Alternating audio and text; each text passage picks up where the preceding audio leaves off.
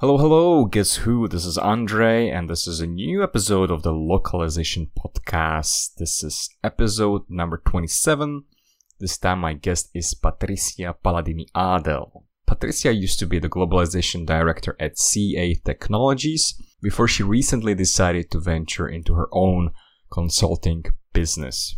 When I initially spoke with Patricia, I thought that our interview will be focused on internationalization, which is a word I can barely even say. But now that I'm looking at my notes after the recording, I think the center of this interview is innovation and technology, which are two things that are very close to my heart. So, in this episode, Patricia will tell you what it is to think like a developer, a salesman, and a project manager. She will share a very entertaining practice about how they decided to educate internal teams.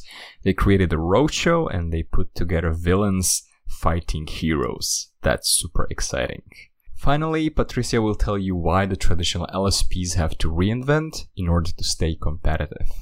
So if you want to learn more about the technology in localization and how it drives the innovation, this interview will definitely give you the answers. Hey, you know what? This time we have a sponsor, our very first sponsor. Here's a message from them. Hello, we are the new sponsor of the Localization podcast.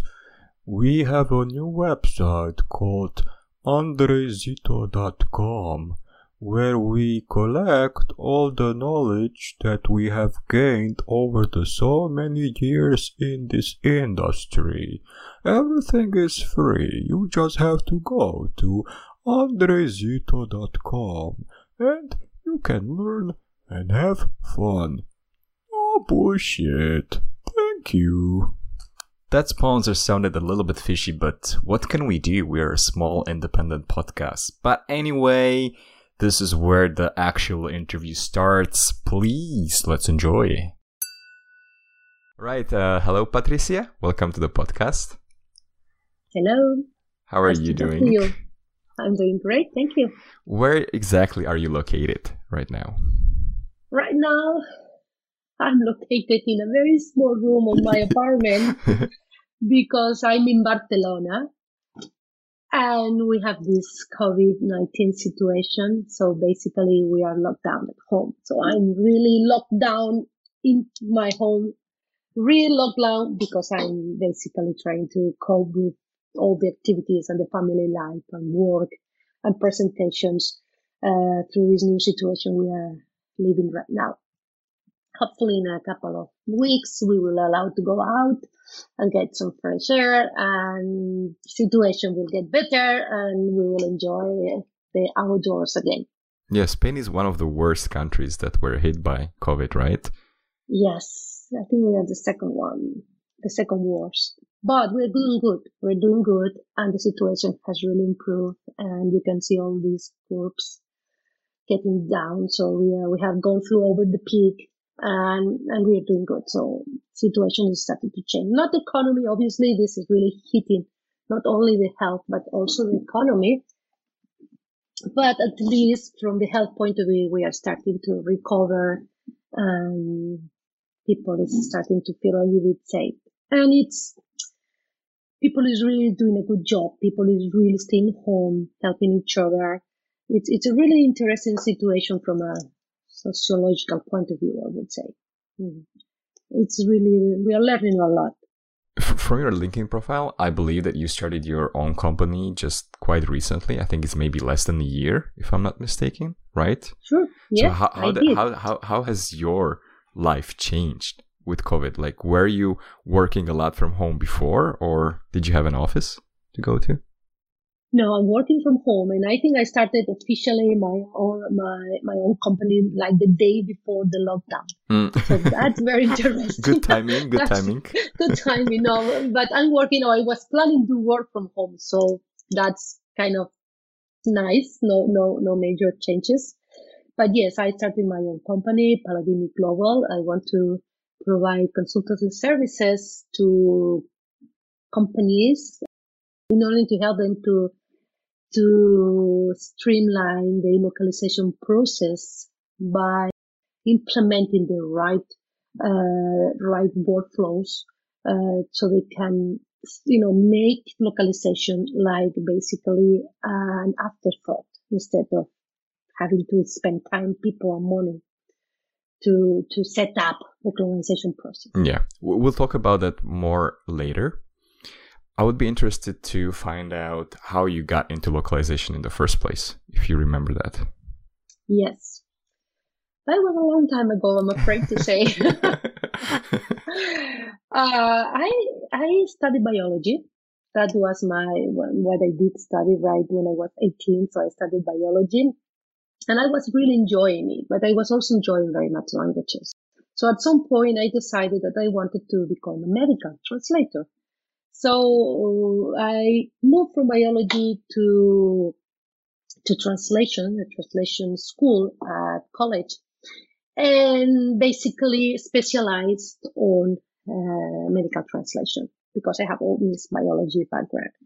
However, when I was just about to finish my degree and the master's and everything, I come across to some modules, some hours in a particular course of what they call translation technology applied to translation. That was very new. I mean, we didn't even have an email that time at college. Okay. And translation memories and CAT tools were just happening. So that was very, very early process. And then I kind of realized that localization, meaning adapting software and to translating software interfaces at that time, plus the technology that can help translators to translate, to do really take a lot of profit of translation. And again, remember in that time, dictionaries were on paper. So we had to go to exams, with old dictionaries because we didn't have laptops yet. Then we realized that was very interesting. And I basically thought, well, that's the future. The old translation techniques with paper and dictionaries, this is not going to stay. So that's how I specialized on CAT tools. Initially, I started working on CAT tools, so I became a CAT expert. I was a Trados expert at that time for a company I used to work in Dublin at that time. And then I went back to college teaching CAT tools and technology applied to translation and localization. And after that, I started to working on a corporation, which basically they needed to set up from scratch the whole globalization thing. So I was taking care of the technology also from the very first time. Was Trados one of the early CAT tools? Trados was one of the early commercial CAT tools. There were another ones like Omega, and that time we had Deja Vu, we have Transit, Trados, and I think a couple of more, but they were really simple. Basically, you have this dongle that you had to attach. Maybe you are too young for that, but we were supposed to attach I remember dongles. Yeah. Dongles to the laptops. On top, you would plug in the printer, and that, and if you didn't have a dongle, you were dead, basically. So that, I think those were the initial tools we were working with, especially at college, at least. And not everybody was working in language agencies or language providers. They were still delivering translations through on paper or on floppy disk. I'm feeling very old right now, I have to say.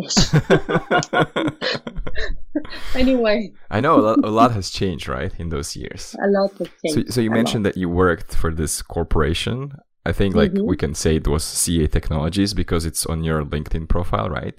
And if I'm not mistaken, you worked there for 12 years, right? And you were the globalization director. So I'm wondering, what are your memories? How has the localization evolved during those years? I worked it was Computer Associate, that was the original name. Then it changed to CA Technologies. That's a North American corporation of software. They basically produce software, and we were helping the corporation to localize all this software, the products. things have changed a lot. When I was hired, and I was hired as a translator, by the way, as a Spanish translator, but in a couple of months, I become a translation manager, and I think it was 2 years later, I become a director, globalization director. At that beginning, they didn't have any tool, any technology in place. So basically, we were getting files for translations to email. And the worst part of that is that we were doing software localization. So we would get a TXT file that was supposed to be a multi-language file. So you were supposed to translate the Spanish after the French and then send it to somebody else, maybe Oh my God. this team. So they would type in that TXT file the Chinese and then the Japanese, and they go back to a project manager. So that was horrible. That must have been such a long cycle, right? Like if it's like language after language. It didn't run in parallel? No, because there was no share option. So basically you could not, if you want to run in parallel, that means somebody has to copy paste. Yes. All the answers. It was a disaster. Well, that's why they hired the whole team. So that was good. and right, then we start to realize that this is not going to work. And they brought in, is that okay to mention tools, commercial tools? Yeah, of course. So they brought in at that time SDL workflow, which was some kind of online platform, SDL based. And that was what we used. We set up to use that platform for documentation. All the documentation was in Authorit at that time.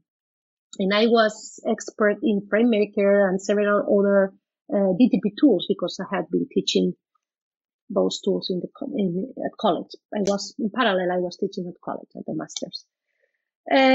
So basically, we set up this Authorit, which was similar from a content management tool to FrameMaker. So we set up SDL workflow connected to Authorit in order to translate the documentation. So that was kind of the first CAD tool that we happened to have. There was a lot of limitations at that time. So we downloaded those IDD files, sending them to the translation provider or doing the translation in-house. That was a mixture. And on the software side, we decided to use Catalyst at that time. And obviously this improved a lot our process. So we started to have time managing terminology, putting together proper term base, etc.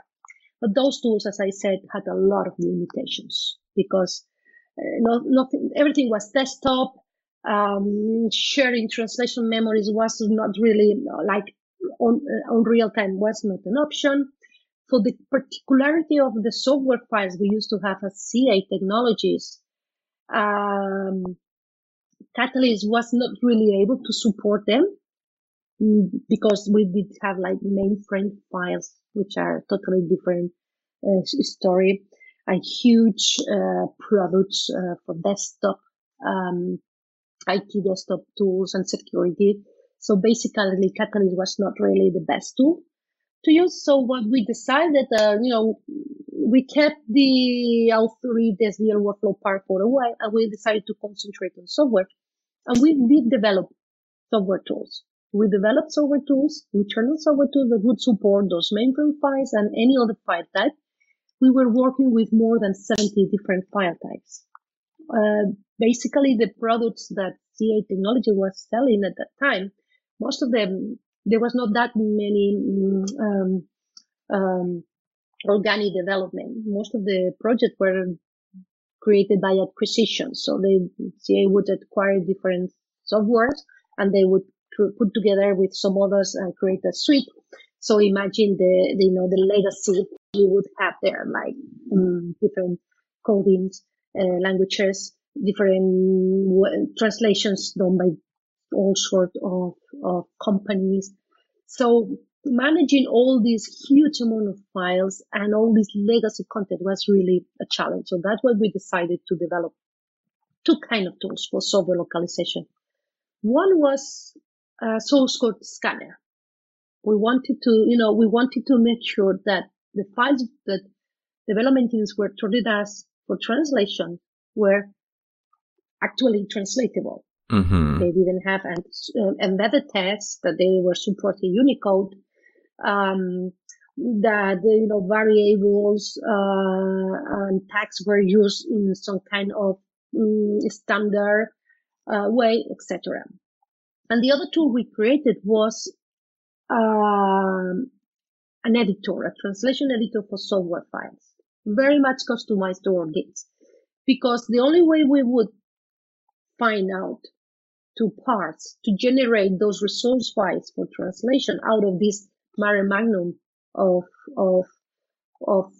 coding and file formats was using generating like intermediate file format, which would contain the English, the translation, and a lot of metadata, because metadata was the key in order to get those files translated.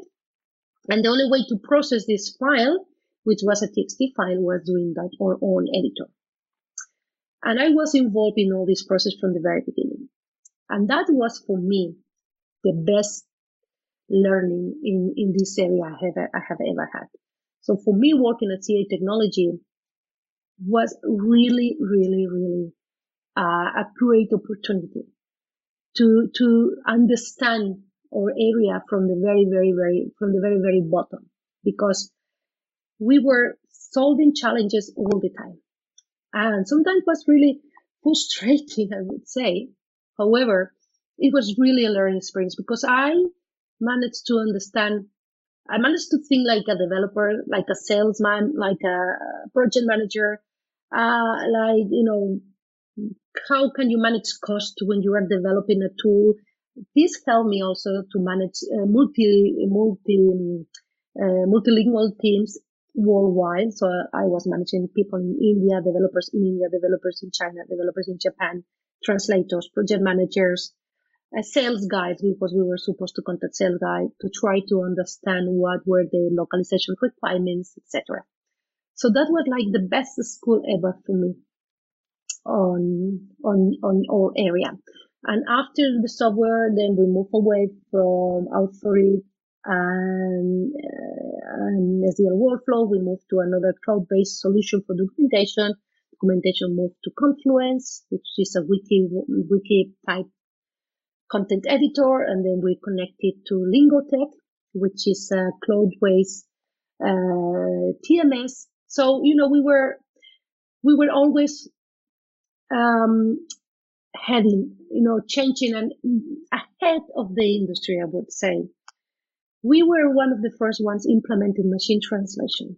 We implemented machine translation, I think, in 2007 or 8, where machine translation was really new in the area. I mean, not the concept of machine translation that has started in the early 70s, last century, but the how to apply this to software localization and documentation. Basically, how American companies work.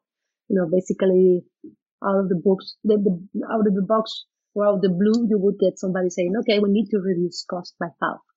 How can you do that?" So, okay, so we have to translate double the half cost. So we have to implement machine translation. So that was the main driving factor why you gave MT a shot at that time? Yes. And I'm going to say something which will, sound very unpopular in the industry.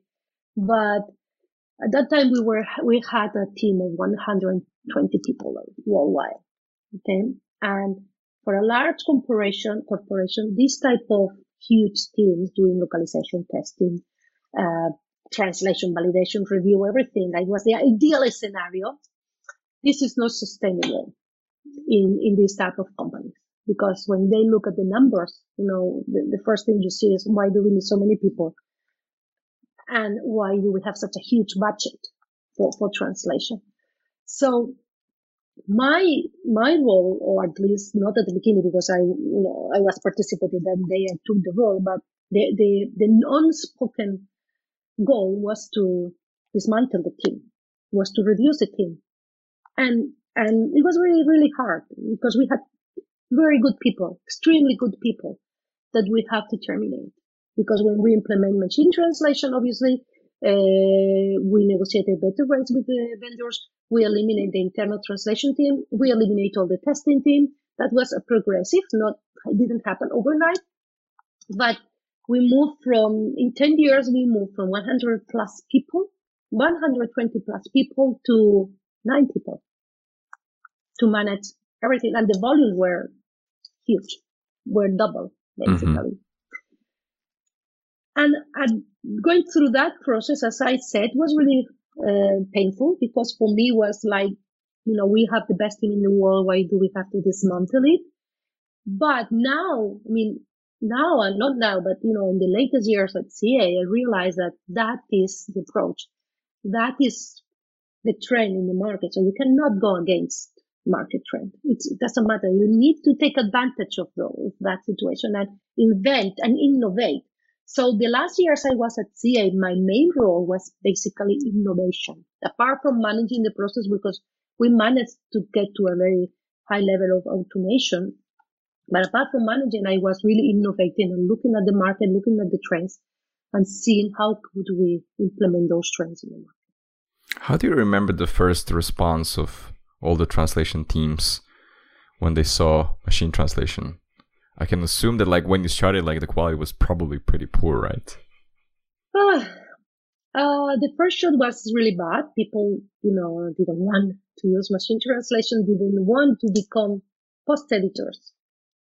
But we did something, not me, but the team did something which I think was very clever. Is that, we told them that that's what we have to do. So that's the upper management goal. We have to implement that. But it became their own project. Okay. So what we did, because that time machine translation, there was no neural machine translation, not at all.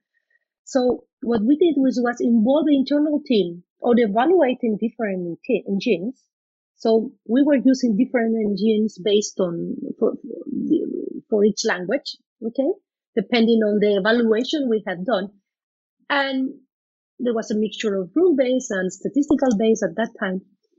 And we involved the team on educating the engine and also training the engines and training the technical writers and developers. So we spent a lot of time working with technical writers and developers on how to write for machine translation.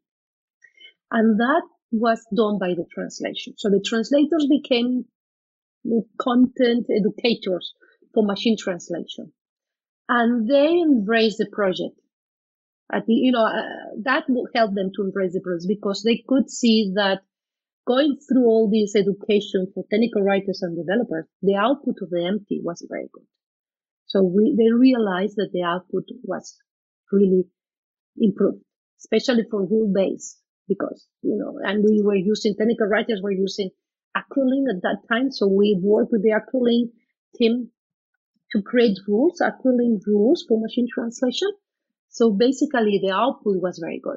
So internal translators plus or language service providers, they really, they realized that they were translating more in less time. So although the rates were obviously lower, the output was very positive. So I assume that if you were at the forefront of innovation when it comes to maybe even our industry in general, is that where the idea originated for you to become a consultant later on with your own business? Yeah, I think so, because I happened to sit next to the VP of innovation in the company. This guy was hired in Barcelona and he was driving the innovation, and he was working he had different projects with different teams, and he was working like a startup mentor. So I learned a lot because I started working with him in machine translation, in crowdsourcing, a lot of different projects. We even created a decision support system to select what to translate and how to translate. Maybe we can talk about that later. But I really learned on how to evaluate the industry and how to design processes and tools from a startup point of view. That you go for a minimal VMO product, that you look for funding, you pivot as necessary in order to accommodate to the requirements, And this industry, at that time, the industry starts changing a lot. So I got this ability or this expertise, if you want, on to identify the requirements in our area and to try to find and design innovations. And yes, as you said, I think that's what helped me to when I took the decision that maybe I should start my own consultancy. This way of thinking, this training that I had at CA, working with the innovation team, really helped me to understand how to become a consultant, how to ask the right questions for different companies, in order to understand what are the requirements, and how to challenge also the technology that's already in the industry. Yeah, I'm really impressed and also kind of surprised that you kind of like had this like a startup hub within like a big organization. I think that's like very, very important. And many big organizations fail because like they're slow and they're used to their processes, they've been using for many years, but they lack this kind of like this startup mindset to test and explore new things, which I believe is what you guys were doing. And I really like that. Yeah, CA was very good. We had one of the stakeholders that was hired by CA to lead this innovation. That was my VP, the innovation VP manager. He used to work from Xbox. He was the guy that did all the Xbox. So basically, that was innovation was managed at CA as a startup. But this is also happening now to a lot of companies. I mean, this is today, you go to Amazon. Amazon, they work like small startups. I think they even have like a wall somewhere that, you have an idea, you write it down and, you get votes. And if it is voted in, you go to a certain number of votes, you go and develop. So although CA Technology was a very traditional software development company at the beginning, they were leaders in innovation, and they were also leaders in things like DevOps and how to, cloud-based technology and DevOps, how to, to develop tools in this DevOps area, and how to adjust or redesign the software to work, to follow the trends in the market. So did the shift left approach originate during CA? Or did you have it afterwards? My shift left localization approach originated during CA. Because we realized, I realized, especially with this new innovation hat or mentality I had, that the globalization team or the translation team traditionally was a very reactive team. So they react. Something happened. Oh my God, terminology is wrong. You react, but it's always late. It's always a reaction, and you always have a pure project manager in the middle, trying to wear all the hats, communicating with translators, with language service providers, with developers, trying to do the best, working late hours, trying to, organize or orchestrate all this localization process. And I had one VP. I mean, I have had great mentors in the industry. I have to say I'm very, very, very lucky, because one of the VPs that was in charge of all this tool change for software development, he came with the idea of compliance from the very beginning. For example, he set up the team in different areas, and globalization was part of this team. One was securability.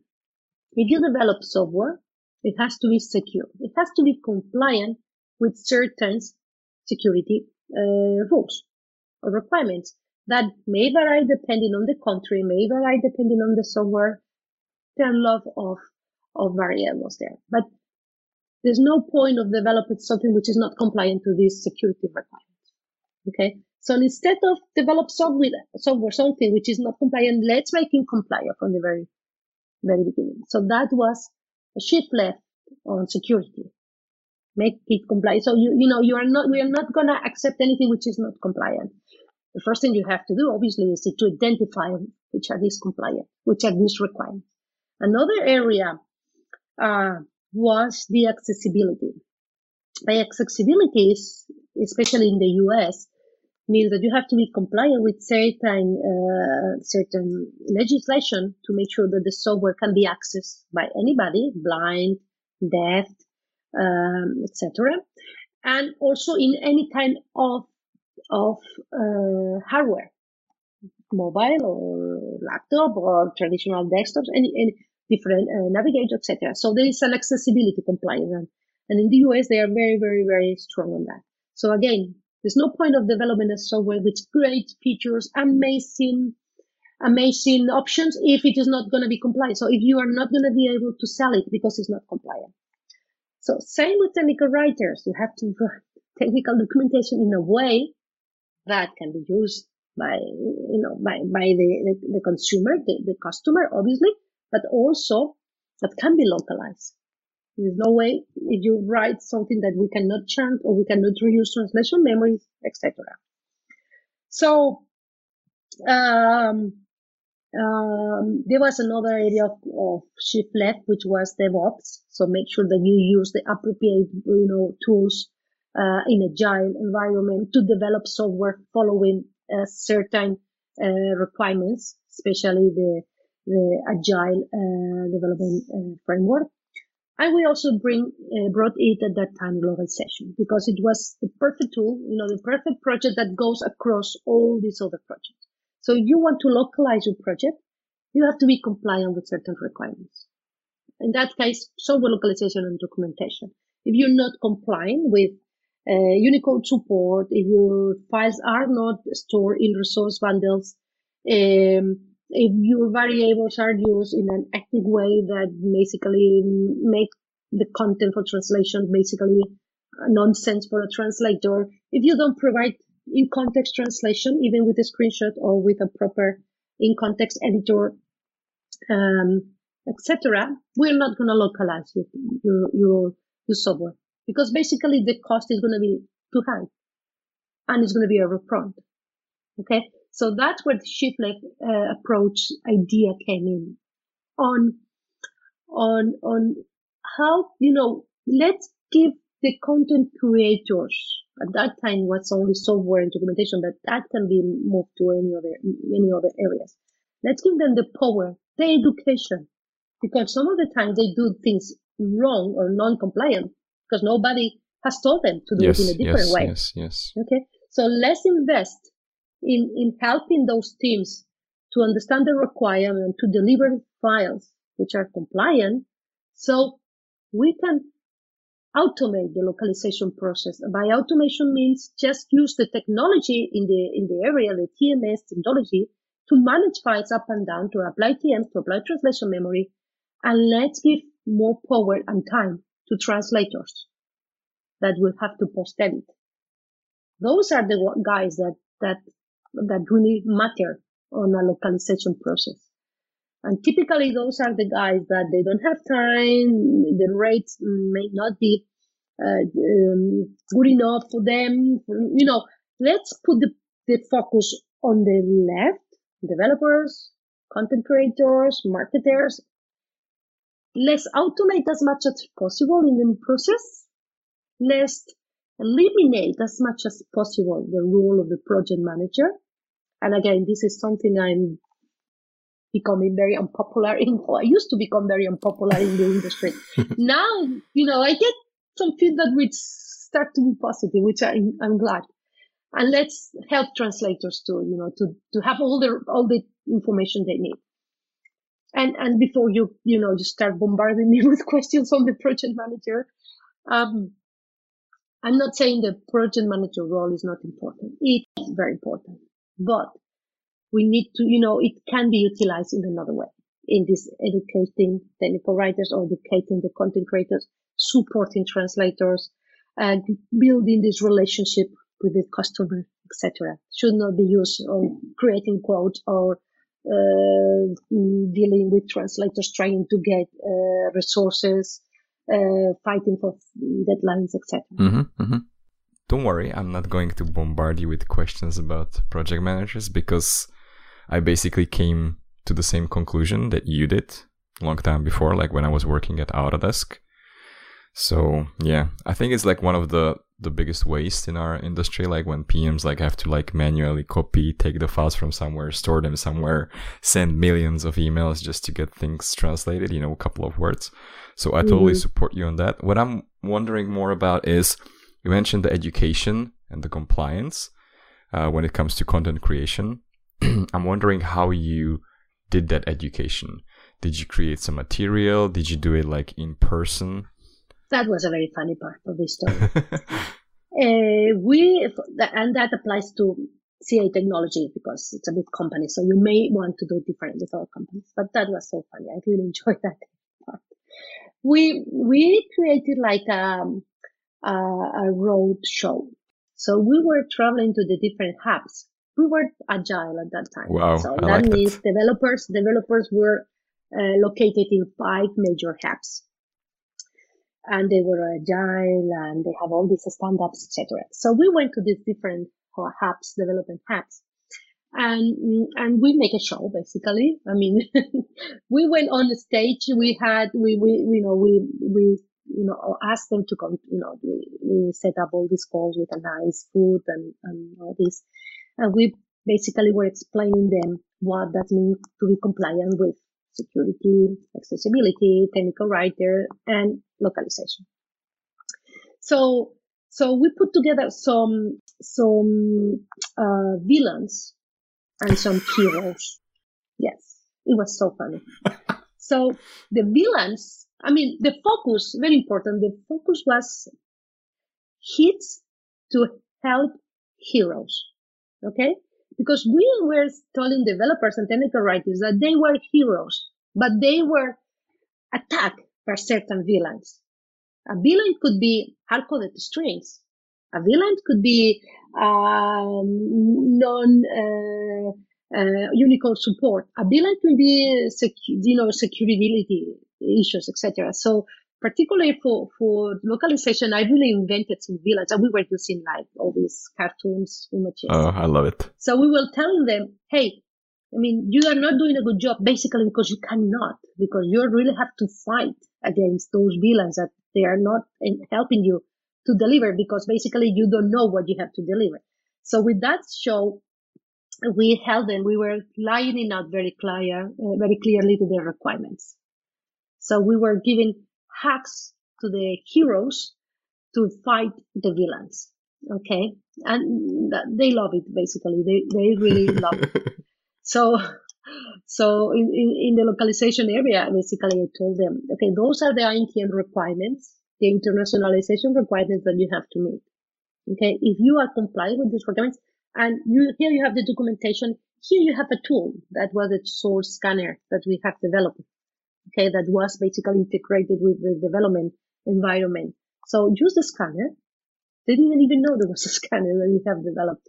Use the scanner and validate. I mean, there are going to be hundreds of thousands of false positives. Yes, we know, but use it so you will understand what are the requirements. And the answer was really positive. Basically, developers, they are developers. They want to be told what to use or how to do something, and they do it because they are really great minds. So the output was very good. I mean, I'm not going to say that everything was wonderful and overnight all the files were perfect, because we still have a lot of legacy products that were developed in a very waterfall process. This is something you have to cope with. You cannot really, but things started to change. We were getting, this shift-left approach also makes sense in this current scenario, because you don't get any more huge files of software for translation. You get small chunks, very often, but a small chunk, which is the agile localization. Well, I don't like to call it agile localization. It doesn't mean anything, but this is like the continued localization for software or for products developed in agile environment. You get the small chunks, okay, small chunk of context. So the management is really easy or simple. Let's put it simple. Let's say simple, because it's really, you don't need like 3 months to translate something, because the volumes are going to be small. So they started to realize that And they were very happy and very eager to help. And we really have a lot of fun with these villains and heroes approach that we use. You mainly mentioned developers. Did you have a different strategy to educate marketing people or people who were creating documentation? That was our next customer, like internal stakeholder. We didn't go that we didn't reach that far. But yes, I think we would have a different strategy because they use different tools and because the content is very different. So marketing works in a different way. Definitely you have a lot of work, or, we can do a lot from a terminology point of view, for product name point of view, for consistency, and machine translation may not work that well in that area. So this is something you want to think about. Okay. However, from an automation point of view, it's a great marketing, is a great opportunity because most of the teams typically still work very isolated, creating their own content with their own templates. So bringing all this team into a proper content management system for marketing content so they can reuse and they can be consistent. That's something, some companies may be doing very good on there, but I see an opportunity there, especially with, for example, pharmaceutical company. They don't really have, the trend is to have, a lot of individual creation there, which I think this is an opportunity for content management, organization. And once you have a content management in place, then you can automate. If you don't have a content management in place, you cannot automate. So that's one of the requirements if you want the shift left approach. This is the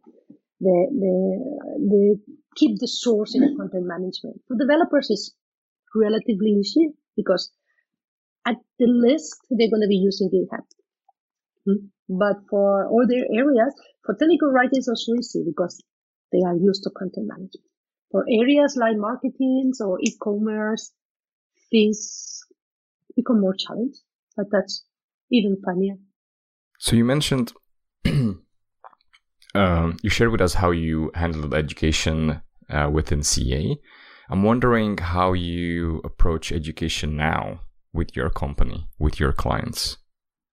I'm doing a very similar approach. I haven't get to the point of a road show yet, but I'm planning to do that with a couple of clients.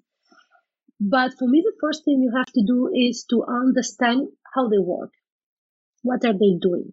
Why they do the things they do in the way they do it? And what are their requirements?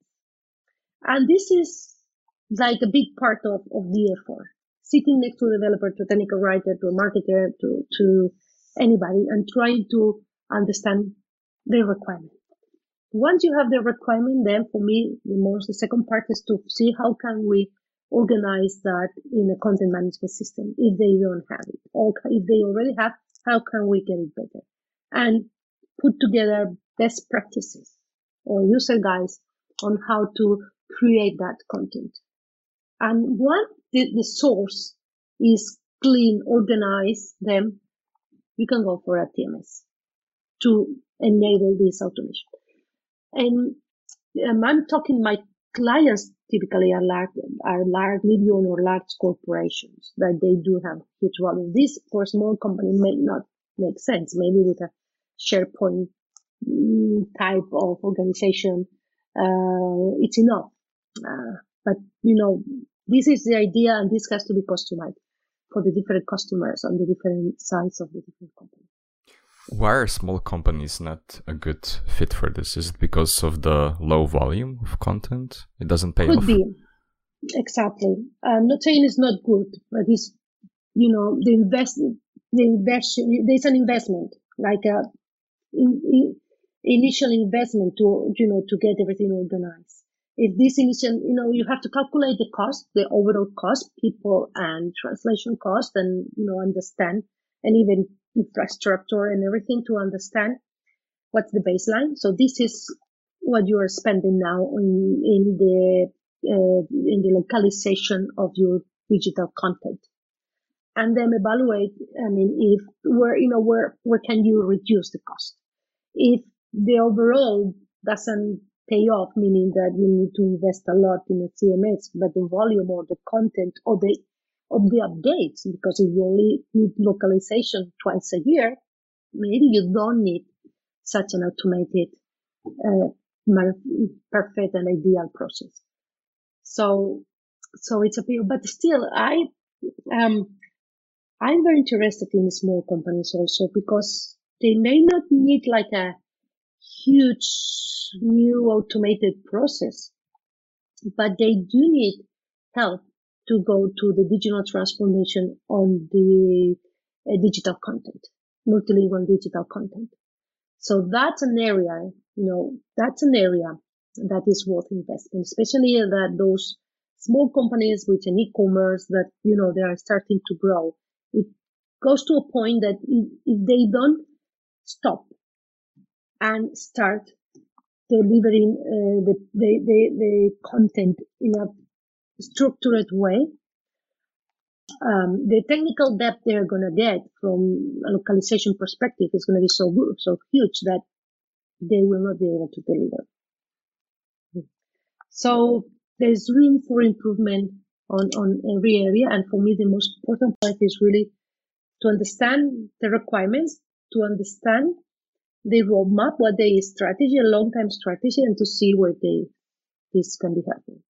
In my experience, the large companies usually have their internal localization team, as was your experience from CA. Mm-hmm. So I'm wondering, how do you come into the picture in this scenario where there's like a dev team and there's a localization team? Do you try to like get them together to talk and like see like what they could do together, and then you just leave? Or are you mainly focusing on companies that don't have a localization internal team? I'm focusing on both type of companies, to be honest. I have analyzed, if you want, companies which are huge localization team, huge, more than 100 people. Half of them in developers in India, half of them in the US. I mean, huge. And they were very proud of the process, very proud, because they have a great process full of manual steps. I mean, that was their baby. They love it, but it's nonsense. Because really, with the technology we have today, these things can be done in a different way. And so going back to your question, sorry, I think there's room for improvement, because either a mature company with a very solid localization process, when you see or when you have a look from the outside, there's a lot of things that can be changed and can be improved. And the goal is not to terminate people or to reduce the team, or should not be, but to make them do whatever task or roles they have, to make sure they can provide added value to the process, instead of going around in circles with non-automatic or all processes. And again, I'm very in favor of changing roles. You may be an internal translator, but the volume may be high. So why don't you get a vendor, spend time as an internal translator, as a subject matter expert for that particular thing, spend time in educating the vendor, in giving them the proper education with videos or webinars or whatever. And then maybe you can spend part of your time doing spot checks or managing terminology. Terminology is one of the, unfortunately, the forgotten in our area, because nobody had time to do terminology management. Because the deadlines are all so short, and that spending time and resources in terminology traditionally has been a challenge. So why don't we dedicate people that knows the content and the language, spend time in terminology, so this can be shared afterwards with translators. So it's really, I see transformation of the roles in the future, not eliminating people, but transforming the job they do and getting them doing more added value tasks on the day-to-day. You mentioned technology. Of course, technology plays a huge role in the continuous localization. So I'm wondering that for your clients, like, do you have any preferred solutions that you suggest to them that they should use as a technology, or is it based on what works better for each client? It is totally based on what works better for each client. I don't have any preferred technology. In fact, I think the current technologies are getting old. Mm. I'm challenging the industry right now. Okay, I'm not saying they're not good technologies, but they're starting to get old. Artificial intelligence, that's the major driving of the new technology that we will be using in the next years.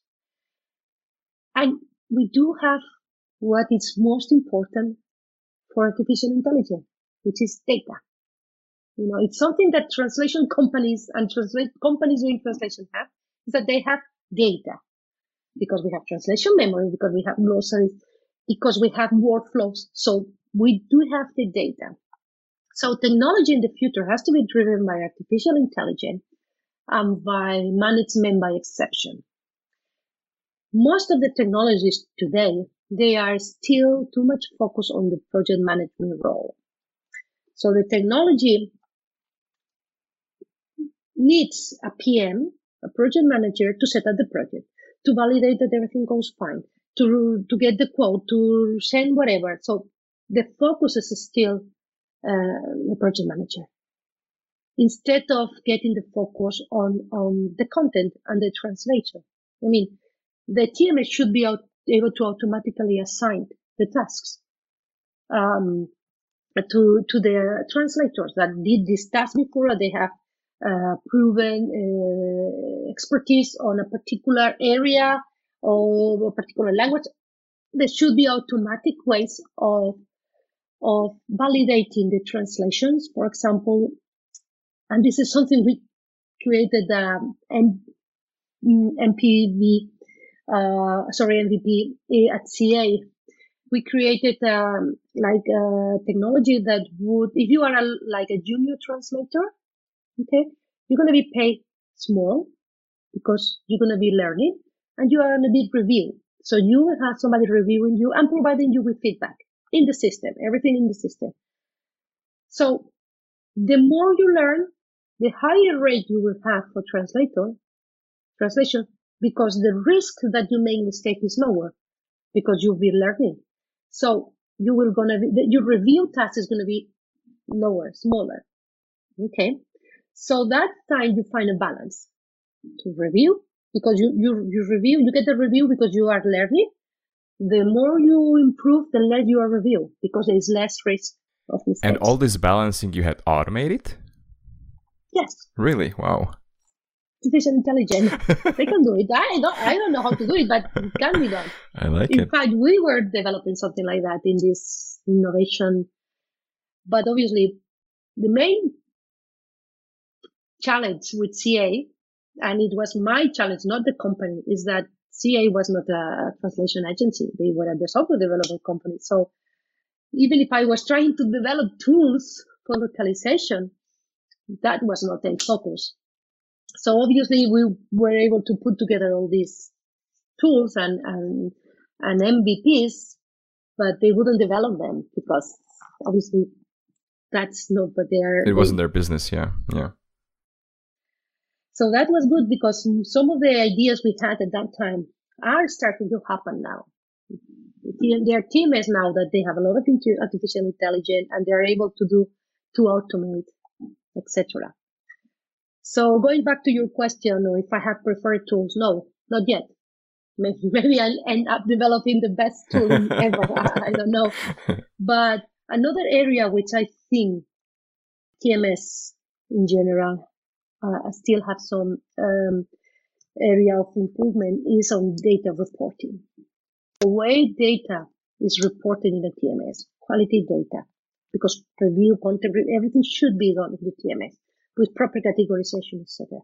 So time to delivery, work-ons. Work-ons is maybe the only one they're doing good because that's how they get, how the cost is calculated. But time to deliver, review work, sample review, posted distance. I mean, anything you can imagine, the CMS should be able to provide this type of information in a way it can be digested. I mean, some of these CMS, they do have plenty of export files with logs, amazing, but you need to go to an external tool and, and import that data and start trying to create this. And this data, typically you don't have it real time because there is this import export process in the middle. So for me, this is another area of, where these tools can be improved. Mm-hmm. Another area, in my opinion, for improvement, now that we have data, for example, and this is not so focused on the tool, but on the client, is on what to translate. This is one of the challenges we used to have at CA. Basically, we were translating what product owners or product teams or market or salespeople were thinking they wanted to sell. Okay. But it was very hard to get a feedback on the usage of this localized version. Mm-hmm. Obviously, previous the cloud area, there was no way of getting any feedback. Once you go to the cloud, then you calculate the names, time downloads, etc. It's kind of, it's easier, or this is an area where you can start improving. Although it's very difficult to know which language or which local the user is using because it's depending on the browser, etc. But taking translation decisions based on the usage of this content or the demand of a particular market, that's also very, very interesting. Gaming companies are doing a good job there. Gaming localization, because they do have first-hand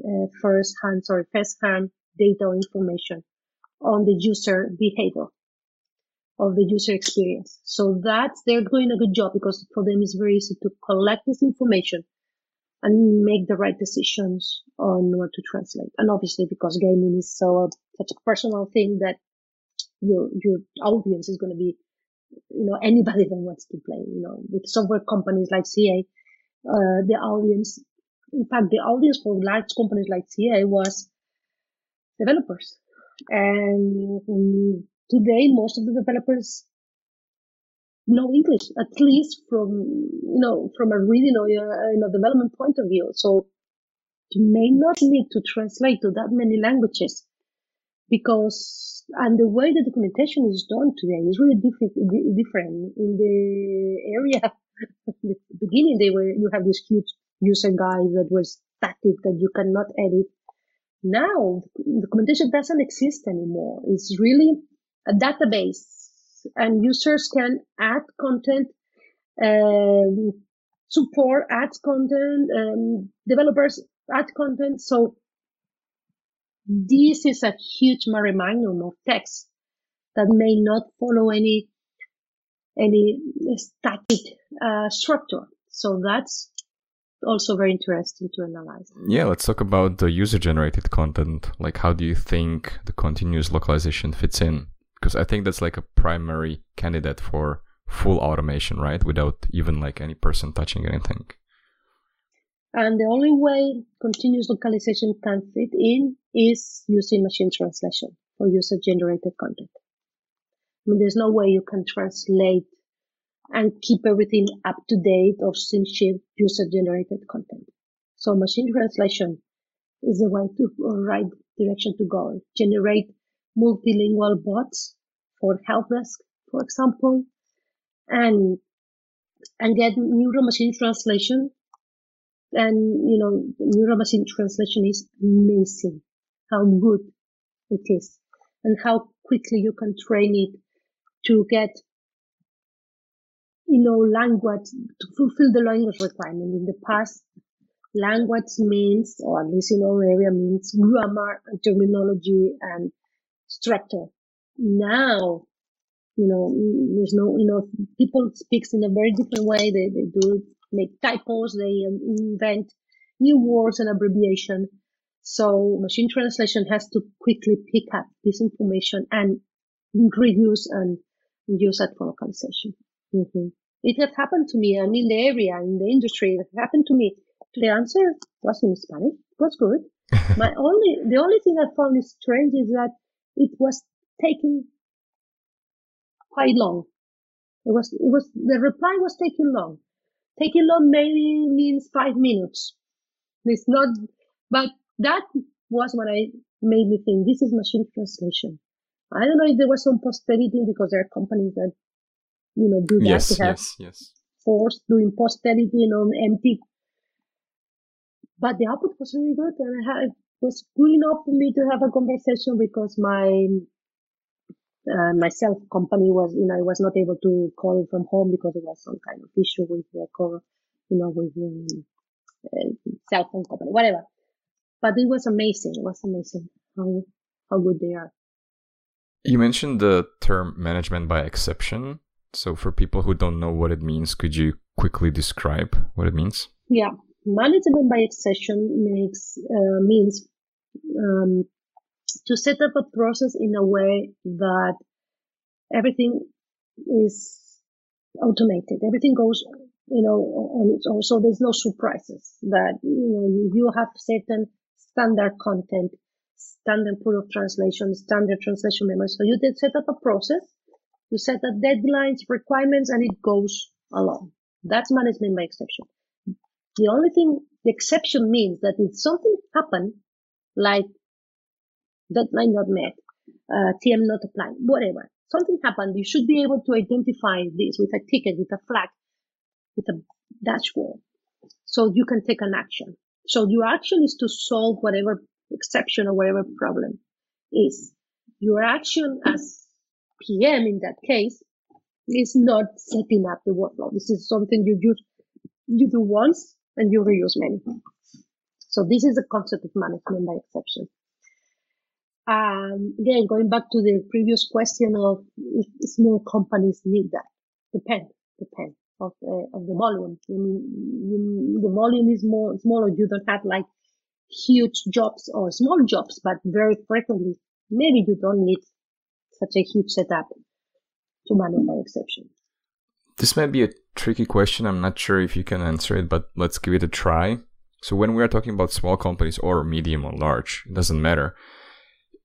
In all cases, it will be the ROI, right, of the investment.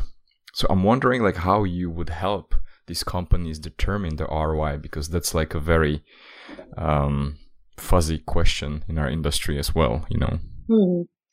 Yes, it is. And I have a colleague that he works with us in one of the webinars we do explaining all this shift left approach, and he is specialized in ROI. Ah, nice. So ROI is not return of investment. I mean, it is return of investment, obviously, but not in an area. ROI really means how more automation you can do in a process, how quickly you can be, how happy your customer is going to be. So it's very difficult. It's very difficult to get like a numeric ROI. It's really impossible sometimes. But you can seize the opportunity, for example, the opportunity you are missing, the market opportunity you are missing if you don't localize. So instead of trying to see, we spend X now, and if we automate, we will spend X minus whatever. You should say, okay, we have a potential market in China or in Japan of that many millions. If we don't localize, these guys will not be using this software in this language.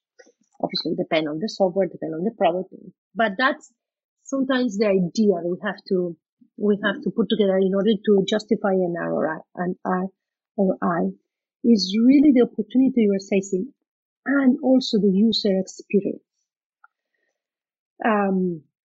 As I said, we already mentioned that if you are developing for developers in China, maybe they speak in good English enough to set up your product, and if they need help, you can go through an automatic chat box. So maybe your focus is not to do full perfect translation of the full content.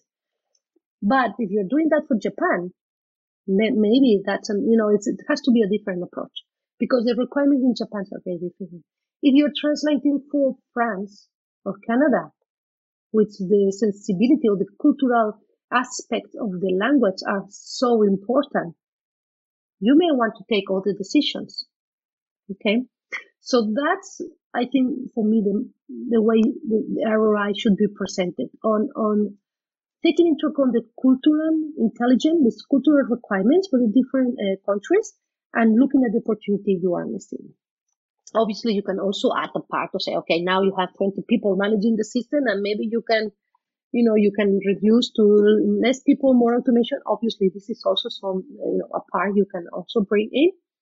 But when you go into those companies that they don't really have any process in place, calculating the baseline, it's going to be even impossible because there are so many parties involved that you cannot really calculate the baseline. So finding the ROI or demonstrated or putting together an ROI in a traditional way, forget it in our industry. You really have to go for these other ways of analyzing and calculating. Mm-hmm. And most of the time, another ROI is that the globalization team or the localization team, especially for large corporations, it's really so across all the departments. So we end up helping other people to make their life easier with a proper content management system, with a proper requirements for localization, etc. So this is also important, because you are really facilitating somebody else day to day. So this also has to be taken into account from an ROI point of view.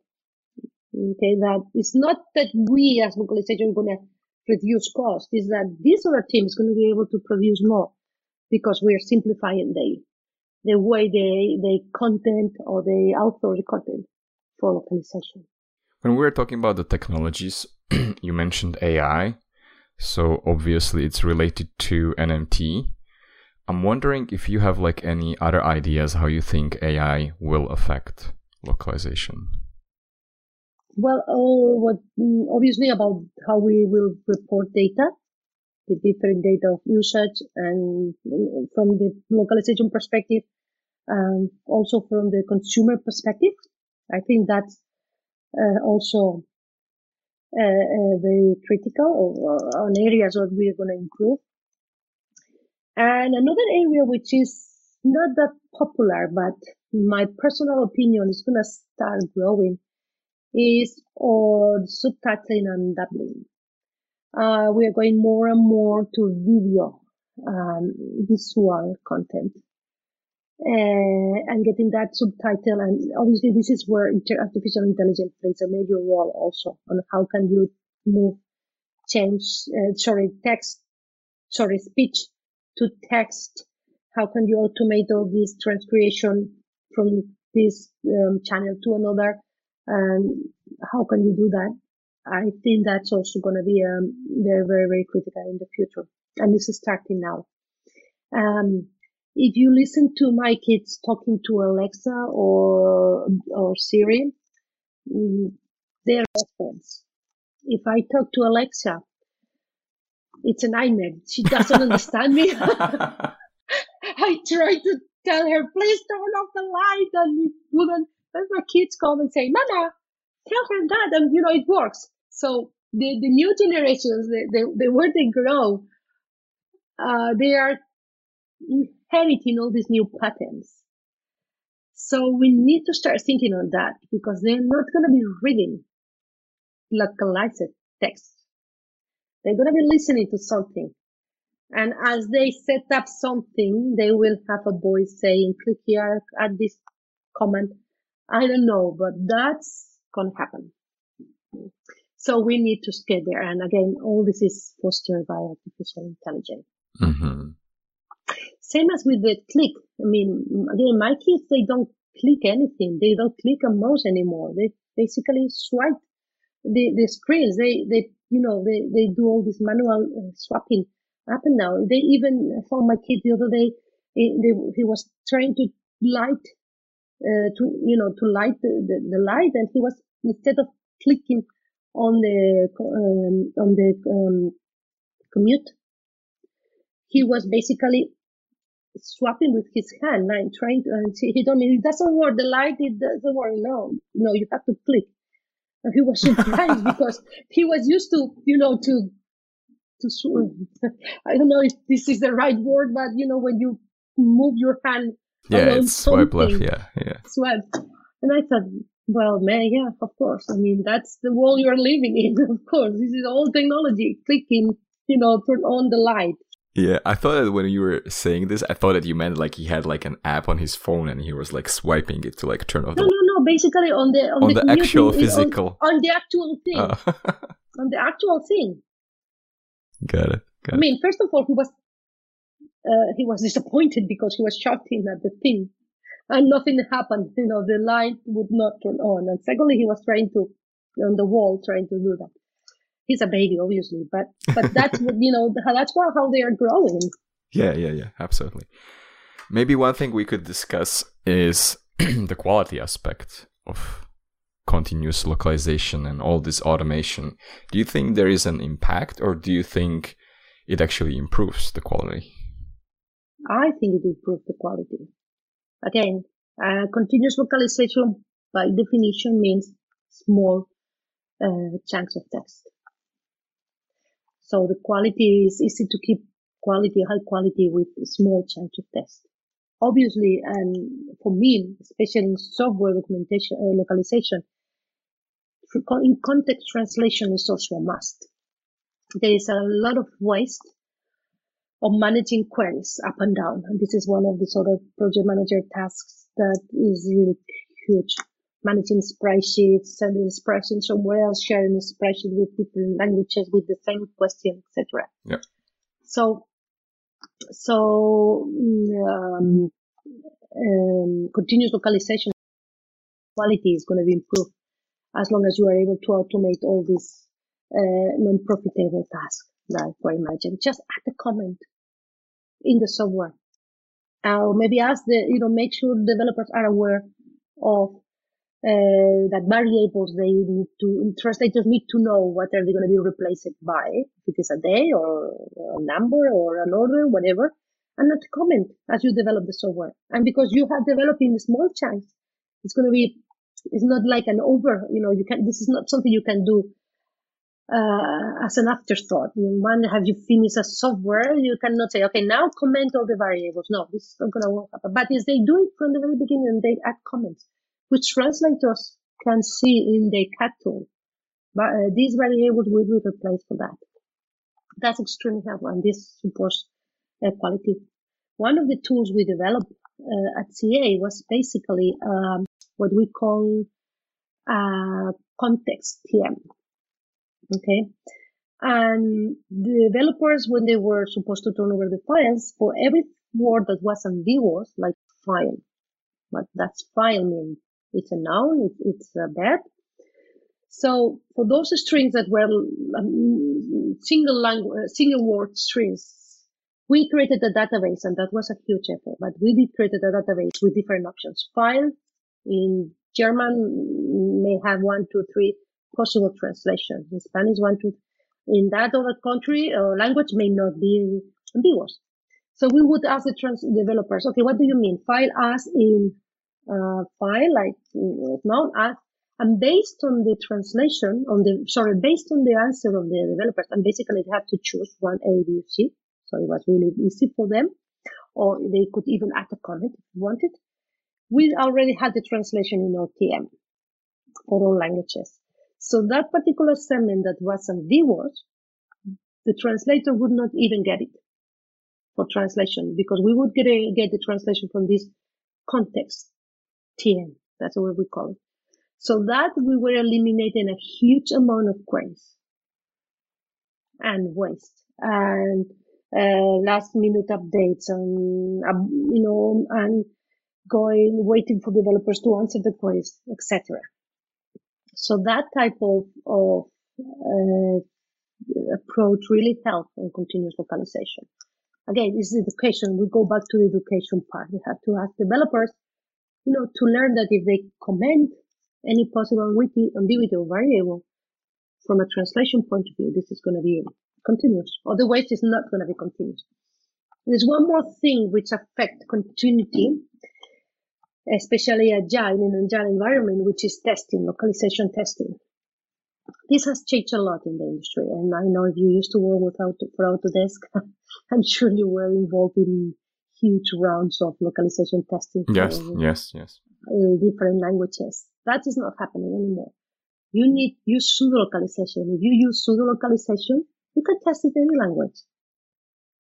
Can you explain for people who don't know what it means? Pseudo localization. Sure. Pseudo localization is basically to replace the text, the source text, in English or whatever language, with the same text with prefix and suffix, which is like nonsense text. And typically you try to add some non-standard characters, so you can really see that, like accents or special numbers.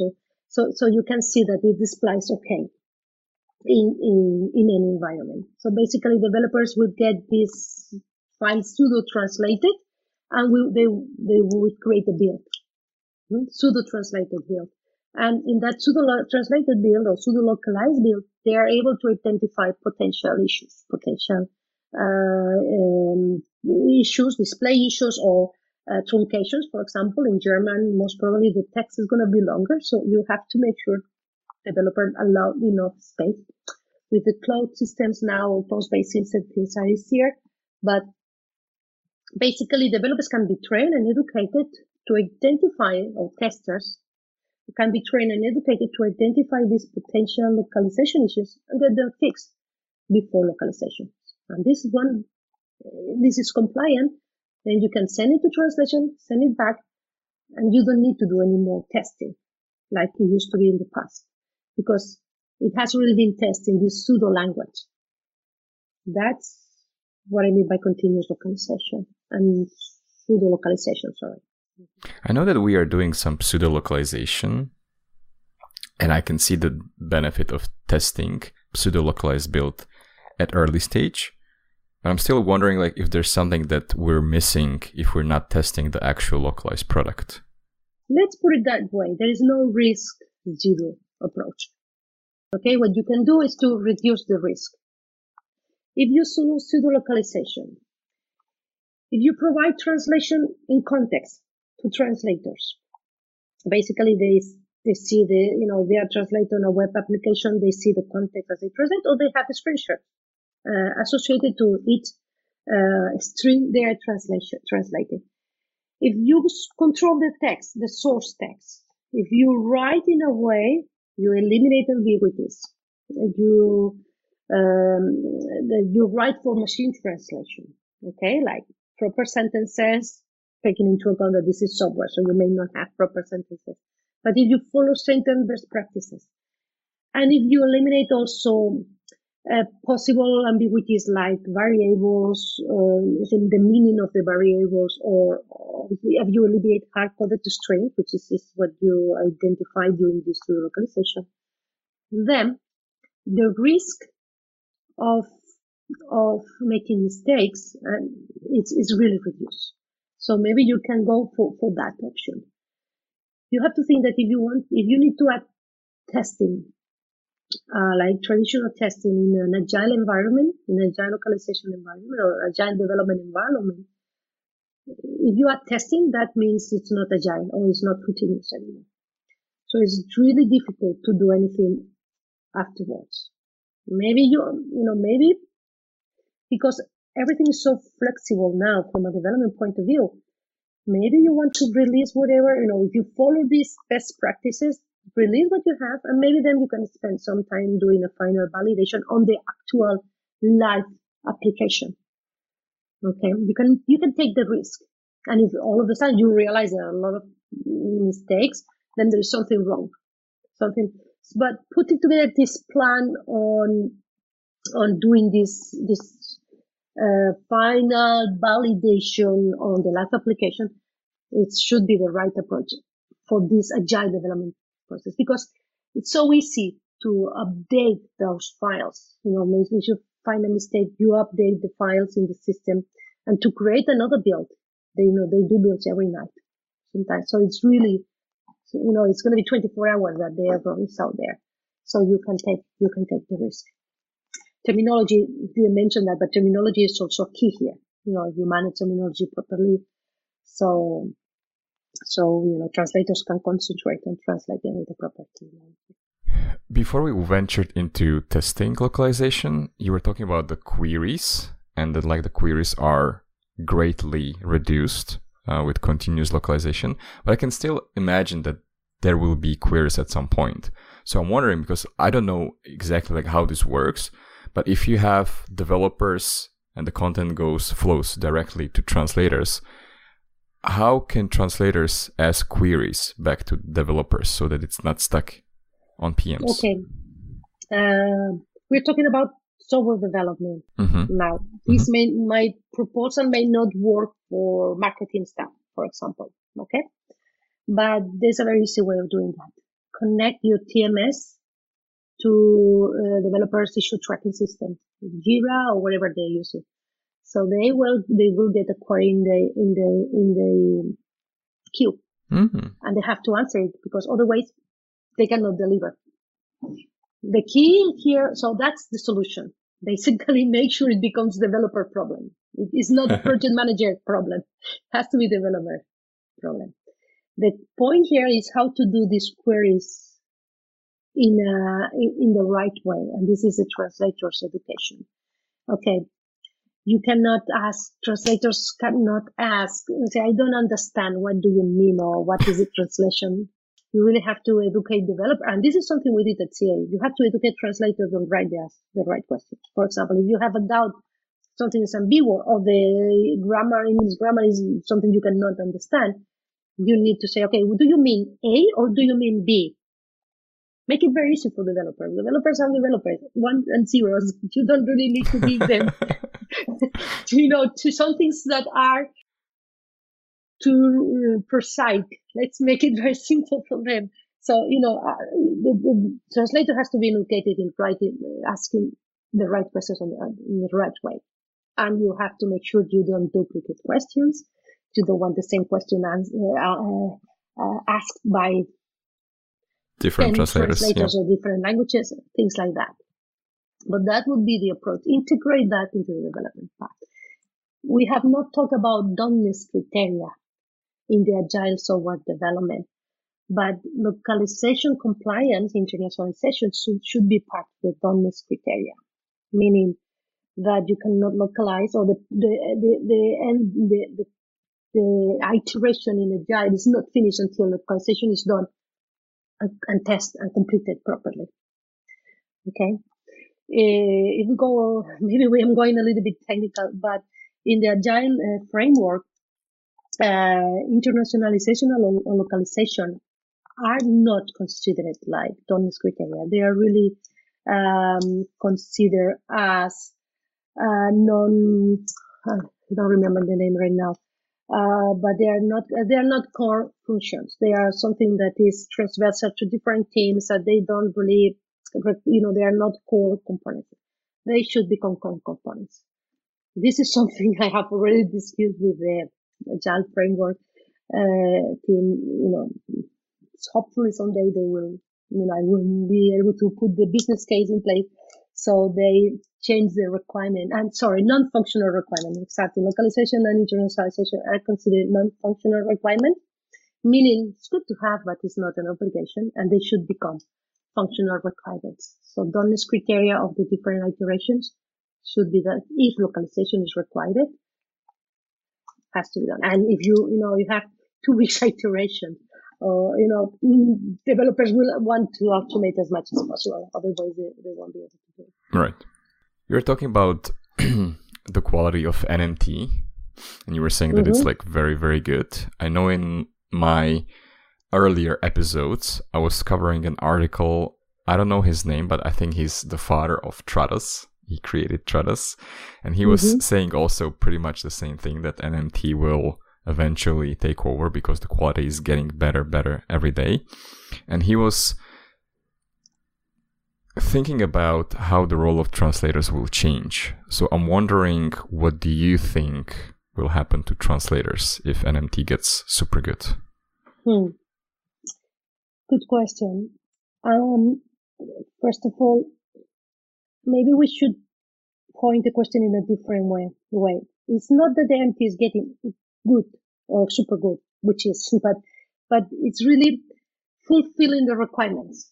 It doesn't have to be, let's don't talk about quality like grammar, etc. No, it's really fulfilling the requirement for that particular use case. Okay, if you are in a chat box, you don't need perfect grammar. Right. You need understandable content. So MT is getting better and better for that particular area that is really fulfilling the scope of that translation, of the expectation, the user experience, which is something we are not talking about, and we should be start talking more. So what happened for the translators? Translation on the areas we are translating today may not be as critical as it is today. So there will be a shift. Translators will become more boutique translation. So translating content which is not that technical, or which is not more focused on marketing or creativity content, etc. But technical content will change, and translators will become more maybe post-editors or validators of the neural machine translation, depending on the areas. But I do see a shift on the way translators work. But I don't think they will disappear.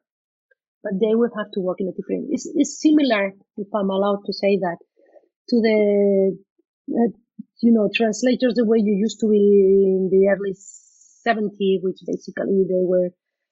They had a book, something in paper, like a book, and they basically were translating in a Word, and a very old Word, and they have to print it and send it back to the editor, things like that.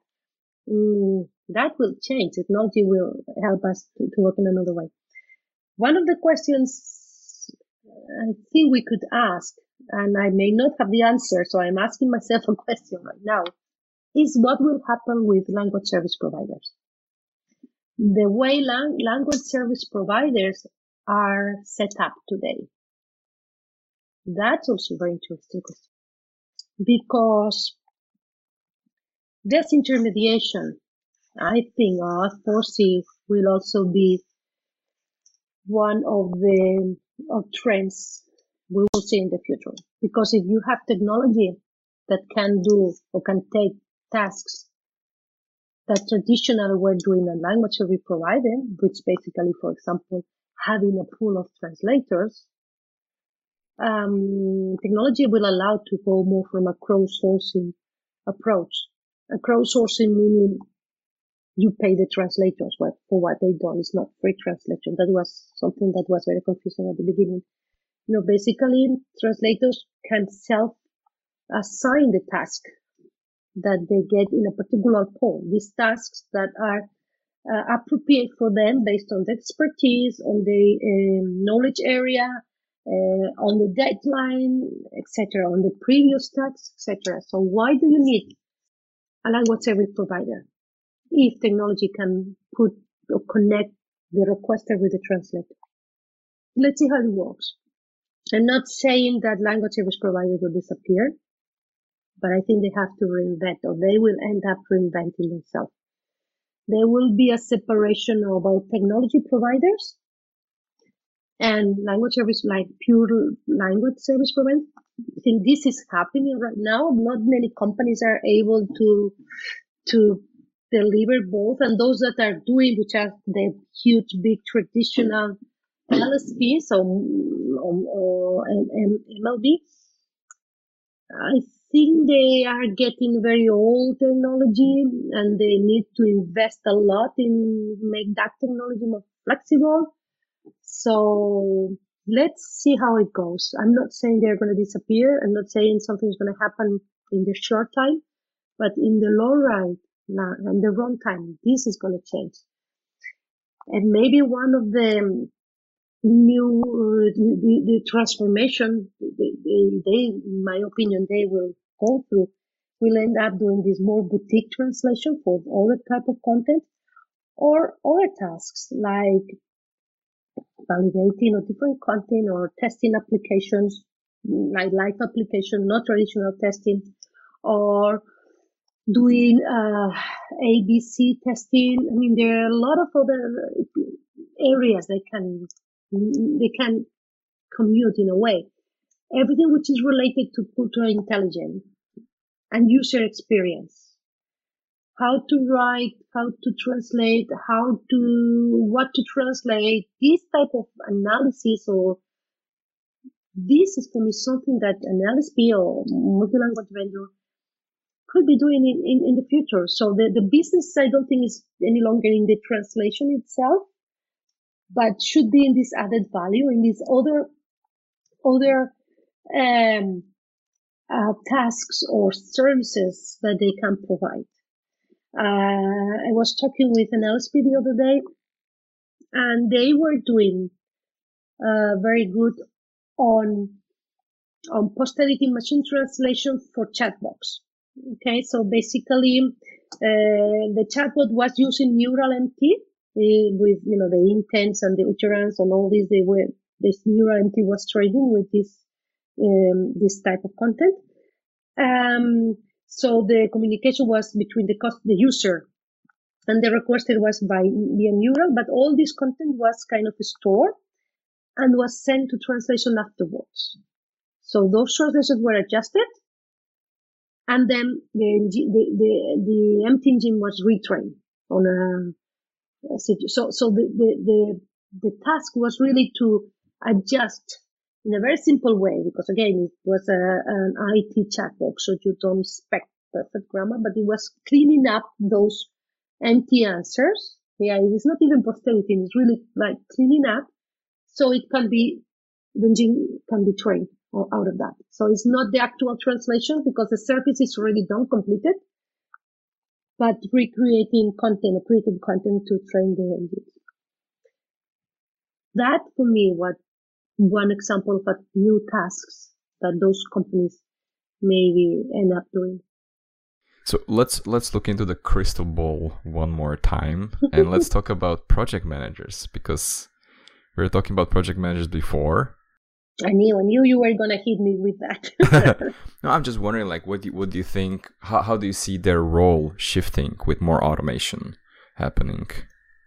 The way I see the role shifting is really on educating the requesters, educating the business, understanding their requirements, and setting the proper strategy for that particular customer, that particular content, and helping translators on the day-to-day. Not like looking for translator or selecting translators, but really helping them that they have all the information, that they get their queries answered, if any, that validating that the files that are sent to the translators through the system are compliant or follow certain best practices, etc. And acting or taking action if there is an exception of something goes wrong for whatever reason. That should be the exception. What do you think is wrong with our industry?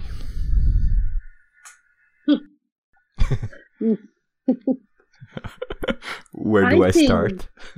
I think we have a great industry. I love this industry, and I always have things to learn. Obviously, that's not a joke. It's true. But, and I think it happens with any industry. Okay, my impression is that we are getting old. Our technology is getting old. We are not able to accommodate or to innovate, taking into account the changes that are happening. Okay, so that gives us a lot of opportunities, a great opportunity, let's put it that way. But one of the customers I have now, they're doing an RFI for a TMS, and we are evaluating several TMS in order to fulfill the customer requirements. And what I've noticed is that those different TMS, they try to change the way the customer works so it can fit the TMS. and that's not, should be flexible. Yeah. It's really, we have this discussion about with one of the customer or the potential TMS, and they were, I was not really understanding what they were saying, because one of the workflows we may have is just machine translation. We, just get something machine translated, get it back so you can test or something. And the TMS particular, the focus was the TM. And then I realized that you cannot create the workflow without going through a TM, because the TM used to be the center of the TMS. And things are changing. Again, you may not want to use a TM because your content may not be good enough because it's only machine translated. So you don't want to maintain TMs which have not been properly postulated. But those TMs may be created later. Okay. So that flexibility, and this is just an example, that flexibility is what we should be able to accommodate. And in defense of the technologies providers, it's not easy. It's not easy because some of these tools are very old, so they have a very solid structure, very, very solid structure, but it's not flexible. And today, everything works, the way software is developed is with the small modules that, containers that they work independently, and you just get the container you need for that particular action. And traditionally, those all software technology are more like a core technology which you cannot change. And I understand it's not easy to reinvent or to revamp or to create something totally new. But I think we should move away from these monolithic tools and try to go to something more flexible in order to accommodate the requirements of the customers, which will change continuously. So how does your day look like right now when you're working for your own business? When do you wake up? How do you start your day? Oh my God, it's really, I'm learning to work when I have opportunity, because apart from the particular situation we have now with this COVID-19 pandemic, which is totally, unexpected and unusual, my day to day is really, spend most of my time in LinkedIn, reading what other people say, understanding what are the requirements, looking for articles to understand, get new ideas, or to understand how things are changing, etc. So that's most of my time, really trying to get these ideas or to think how can we do things in a different way. And when I'm working on particular customers, most of my time is really talking to the users, understanding the requirements. And then I will write the document or a procedure or a wiki page for that particular customer with the information they want. But most of my time is really talking and communicating with everybody.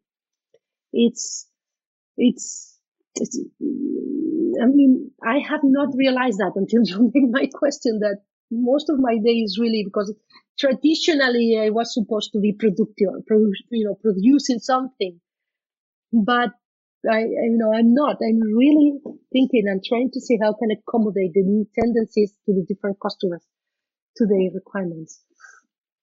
Another thing I do spend a lot of time is participating in other initiatives which are not directly related with my company, but with connecting to other people, and especially women. I'm part of Women in Localization. I spend some time there and leading the metrics part, so trying to understand how can we make metrics for the organization. But and that's really good because you happen to meet a lot of people, which is very inspiring. And it really helps me to talk to people in other companies and to understand their challenges. So connecting to people, especially women, that we have this amazing, way of sharing information and mentoring each other. It's really good part of my job. I also participate in, some other local organizations like Womepreneur, which is a community for women entrepreneurs. And talking to them and participating in the events, communicating, explaining my challenges really helps me to understand what people need, what can I offer to them. So when I started my own company, I had like a very naive and great idea from my point of view of what I wanted to do. And my obsession was to get a business plan. This is, I'm going to do this. And through all this journey, I have realized that that's in today's industry, unless you have like something you want to develop a prototype, you have, you know what you want. The way you have to approach is really having the ability to understand and take the decisions or provide whatever customer wants or your potential client wants based on their needs. Don't try to put your idea to apply to sell your idea. No, it doesn't work because your idea may be great, but may not fix to that particular customer. However, if you pivot it a little bit and you open your eyes and you don't stubborn with your idea, it really gives you a lot of opportunities. So talking, listening, it's really most part of my day to day. Do you have any morning ritual? Like, what do you do first thing in the morning, and how exactly do you start working? Like, what is the first thing you do? Okay, I do something which I hate, but I do. I used to do before the pandemic. Yeah, no, I'm not. I mean, I hate. That's not a hate. I mean, I'm not an early person. I'm a morning, so I'm a late person. So I kind of more creative at night. But what I do in the mornings is, or I used to do before the pandemic, is that I would get up at 5:45, which is very, very early for me. And with two best friends in the neighborhood, we would go for a walk, like a 45-minute walk. In winter, summer, anytime. And so by 6:45, 6:45, we would be back home. So to start, kids and all this stuff. But that 45 minutes talking with my best friends, walking quickly and doing some exercise, it's really very fulfilling. And typically we don't talk about work because each of us work in a different thing. But it really helps me to wake up, to listen to people, to learn how to listen, to understand what are the requirements in other areas. But that's something I can apply in my day to day. So yes, this morning walking, sometimes we walk, sometimes we go to the swimming pool, which is good because then typically when I swim, I do my to-do list. I get out of the swimming pool with a very clear idea of what it's like meditation, I guess. But when I get out of the swimming pool, I'm clear on what are the priorities. Oh, is that where you plan your day? At a swimming pool? Swimming pool. It's really stupid, but it works. It really works.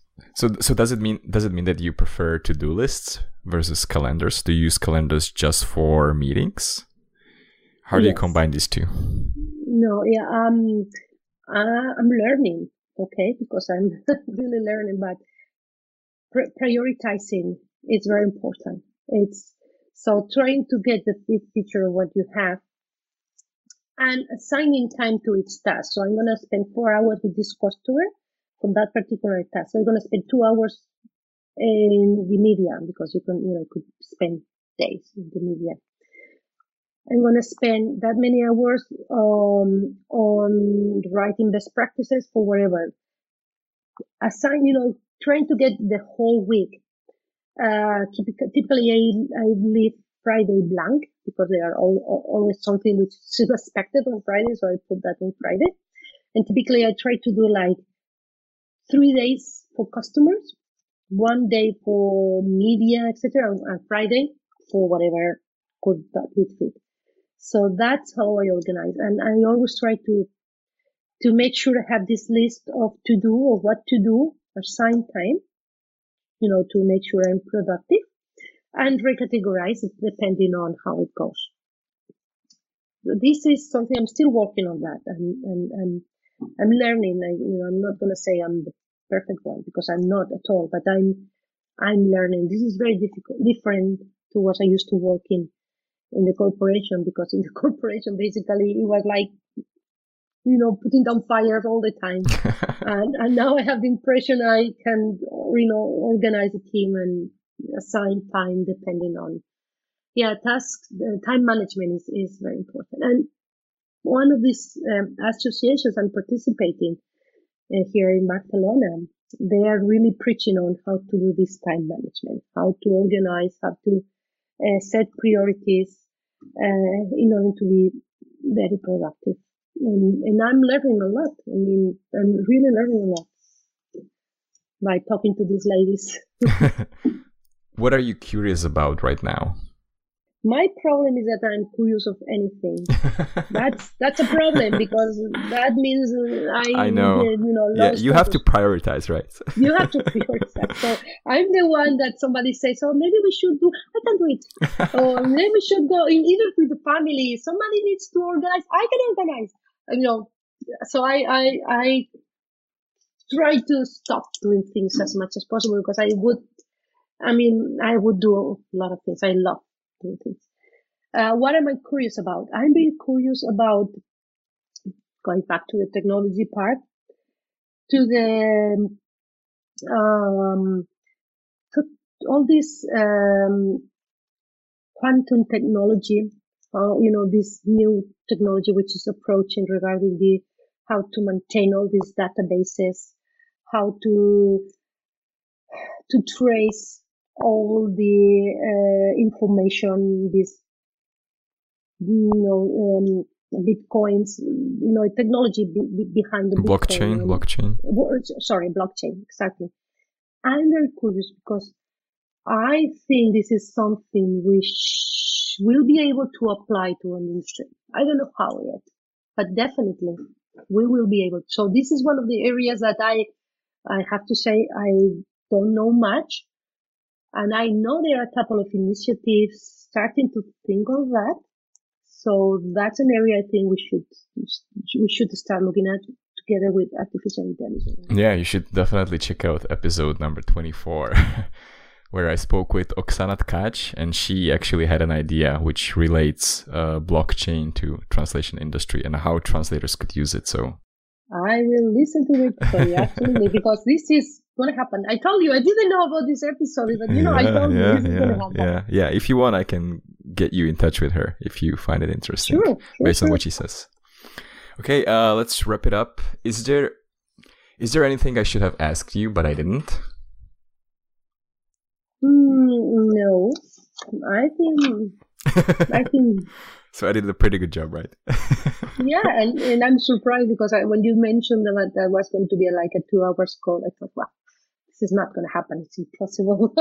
But this is in 2 hours already. We did it. Yeah. That's a lot of good information that you shared with us. Thank you. Yeah, I hope it was helpful. Yeah, definitely.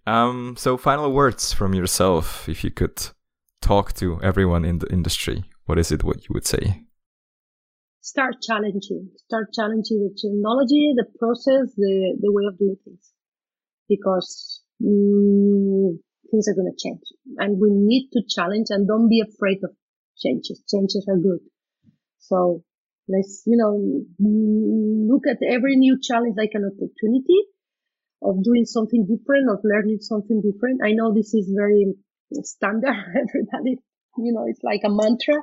But, even this opportunity with the COVID-19, my husband, we are very opposite characters. We love each other, but we are opposite characters. So for him, this is like, oh my God, 40 days locked down home. This is horrible. I cannot go biking. For me, it's an opportunity to spend more time with my husband, to cook. I've been cooking, which I'm a horrible cooker. But now it's getting better and better. I'm reading a lot. I'm spending time with kids. I'm, doing sport, following this Instagram stuff, and I'm doing sport with the kids and listening to music, watching series. So for me, it's been locked down. I'm working on my project, on my website, and all these tasks I don't have time. So what I want to say is that there's always different ways of looking at things. You can be depressed or upset because your technology is is, I don't want to say not good because it may be great technology, but it have to be aligned to the trends in the area, in the evolution, in the innovation, or you can take that as an opportunity to go further. This is something I also learned at CA because we really developed amazing technology that was never used. Basically because it was not the right time, because it was not the right priority. But most of the things we developed at that time, like 8 years ago, they are now in the market. So, I mean, although I was extremely frustrated at that time, as you can imagine, I learned a lot, and I think I can talk about things the way I talk now because I have this previous frustrating experience where I could not understand why such a good idea was not working. And basically, it was not a problem with the idea; it was a problem with the moment, the time, the stakeholders, etc. So it's always good to have the flexibility of mind to adapt to new challenge and new technology. All right. Okay. Thank you very much, Patricia. Nice to talk to you. Talk to you next time. Bye-bye. Talk to you. Thank you. Bye.